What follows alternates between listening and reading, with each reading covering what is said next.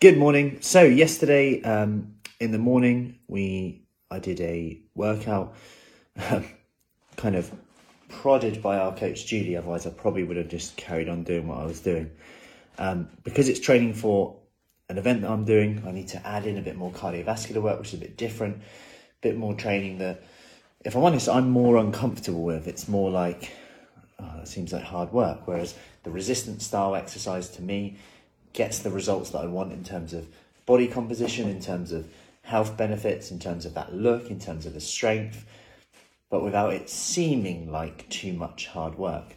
Anyway, the event that I've chosen to do, so I have no one else to blame for that, requires a different type of training and the more higher intensity stuff, longer duration stuff as well.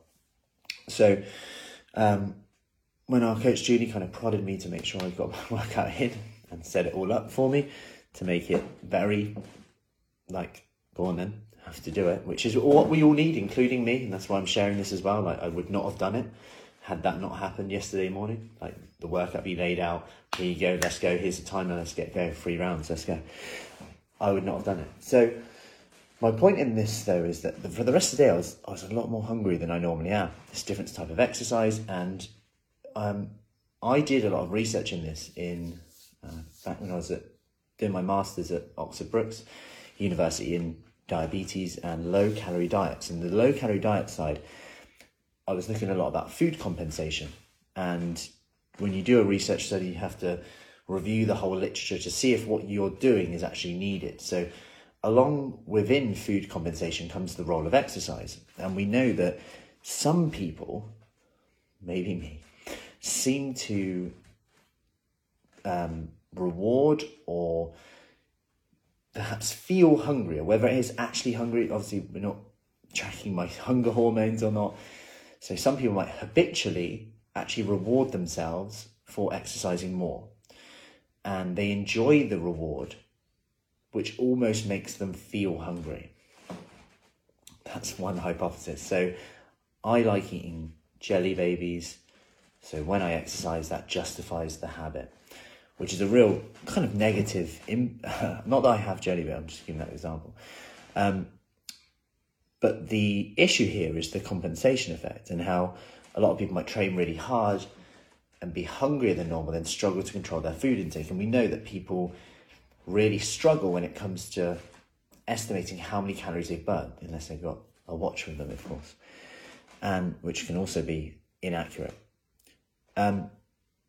So let's say I do a higher intensity workout and it feels hard. If you perceive it as hard, you will rate it that you've burned way more calories than you actually have. Now, the problem with this is obviously you're now thinking, I've earned 300-400 calories, but actually you might have earned 200 calories, even if your watch says otherwise, because your heart rate might come down, your heat temperature comes down, you might fidget less, you might now not bother walking the dogs because you're a bit more achy than normal, you might sit down a bit more than you would stand, you might be less animated with your hands. All of these things that come into it are then playing a role here. When we're not aware of these things, we can just go in I'm just going to hit it hard, hit it hard, hit it hard. So I want to go for a few things that could be holding us back here and could counteract this if it's happening. Now, I just want to make this clear that the overall research is still very heavily, even if there is food compensation, the benefits of physical activity and exercise outweigh not doing it, even in obesity management. So even in weight loss, it still says exercise is still better than not, even if you do compensate a little bit. Because over time, that habit is going to be super powerful in keeping it off. Muscle, in terms of mobility, movement, because the worse your mobility movement gets, obviously the less calories you're going to burn through everyday tasks anyway. The more the knees might start going, hips start going, and of course they might happen anyway without exercise, absolutely. But if we can almost treat it like prehab and build as much muscle around that, much strength as around that, we're going to be in a very good position. Now, so if I just go back to yesterday in terms of me going, right, why am I more hungry than normal here? What can I do to counteract that? Now, bear in mind, my goals aren't really to lose weight at all. They're actually more to maintain and actually performance related. I'm not too bothered about going, I'm going to have an extra portion of X, Y, Z. However, I am still conscious. I'm just human. Like summer, I actually want to be a bit leaner in the summer anyway. Not that I'm on a mad diet or anything. I'm just not going to go crazy on sugar, because I also know that for performance-wise, you don't need to go as crazy as often people say to carb load and things like that. Now, that said, so what can I do to counteract that? Well, I can make sure that, one, I'm busy. When I'm busy, I don't have time to really think too much about food. Number two, in the morning and lunchtime of my days, I'm so on it, busy with stuff, that I'm not really thinking about food and etc. So I make sure that I either fast or have more protein-based foods, like literally almost like a protein fast. Like if I eat, I'll have more protein-based stuff, whether that's like an omelette for breakfast, whether that's a protein shake guided. So it's quick, easy, I can just get on with my day, I'll have a coffee, of course. And this is then helping with the hunger side of things. Then at lunch and dinner, I again want to make sure, or dinner at least, I'm making sure I get protein in, but I'm more flexible. And actually, as time goes past, my hunger actually dissipates. It actually kind of goes a bit. Now, my point in this is how much of this is habit?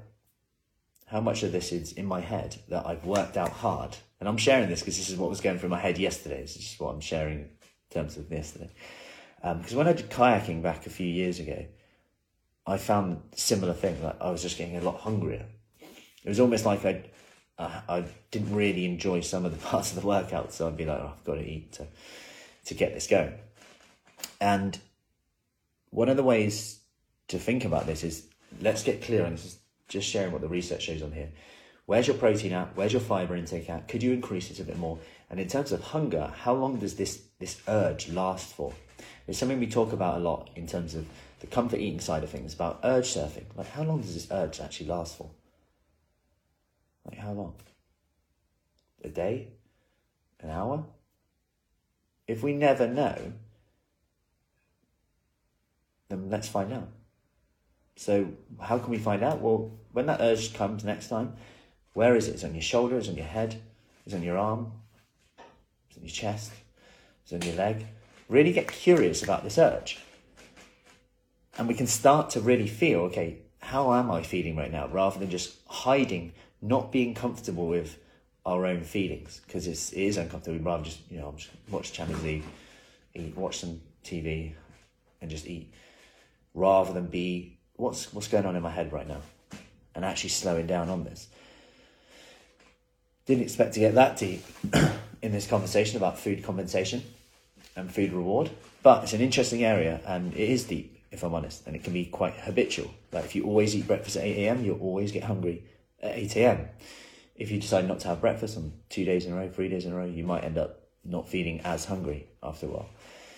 But these are just a few points to consider. And in terms of food reward, you might just want to consider that if you can try and keep your meals as the same as possible, maybe increase your protein and fibre if you are going to increase to help with that hunger.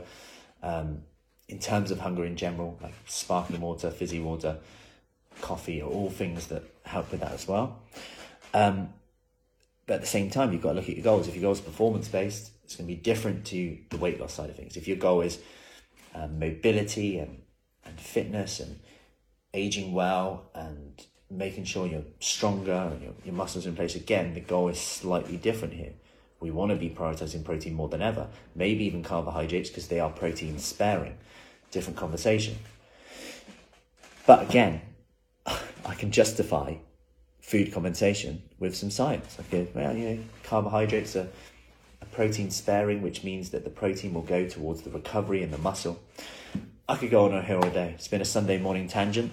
Maybe I should call this one Coffee with Matt rather than Morning Chat. What do you reckon? Let me know.